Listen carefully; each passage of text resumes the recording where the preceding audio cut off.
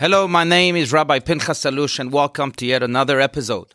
Join me as we illuminate our modern world with lessons from Judaism.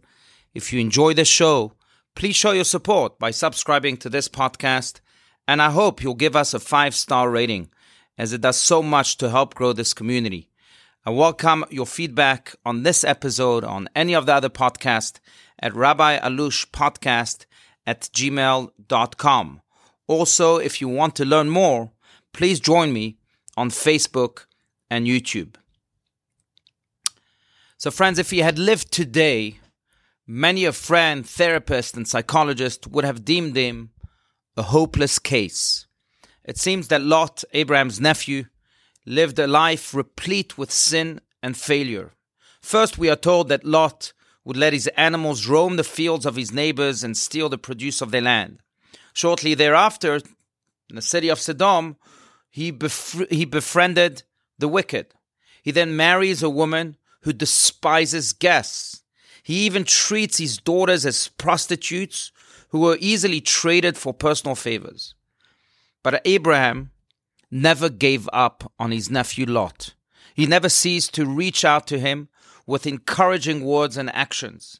But why, you may ask? Why did Abraham, who was preoccupied day and night with revolutionizing the world with monotheism, give Lot so much attention? Why devote so much effort to gain such a hopeless case? The answer is simple yet profound. Abraham was an unwavering believer in the power of the divine soul that inhabits each and every one of us, regardless of who we may be on the outside. Even when Abraham encountered hopeless cases, he still believed that their souls can be ignited and that their lives, therefore, can take a turn for the better.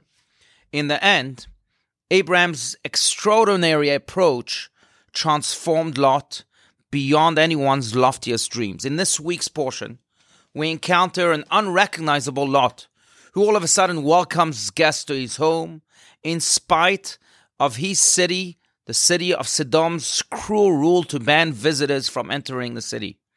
He loves them, he feeds them, he bathes their feet, and he treats them like family. Wow, what a change did Abraham generate in Lot. Friends, it's said of Michelangelo that when he carved his famous statue of King David, he did not have to carve David from a rock. All he had to do was uncover David. You see, he could already see David within the rock, even before his work began. That was Abraham's vision too, who saw a spark of heaven and endless potential, even in the most disengaged and unaffiliated person. In our own lives, we too may encounter people or inner facets that are deemed hopeless. At times, we even spend an immeasurable amount of time, energy, and resources only to realize that all of our efforts are seemingly in vain. Yet Abraham teaches us to never give up. And he taught us all that which King David wrote so eloquently in his book of Psalms, chapter 127, verse 5. Those who plant in tears will ultimately harvest with shouts of joy. Thank you.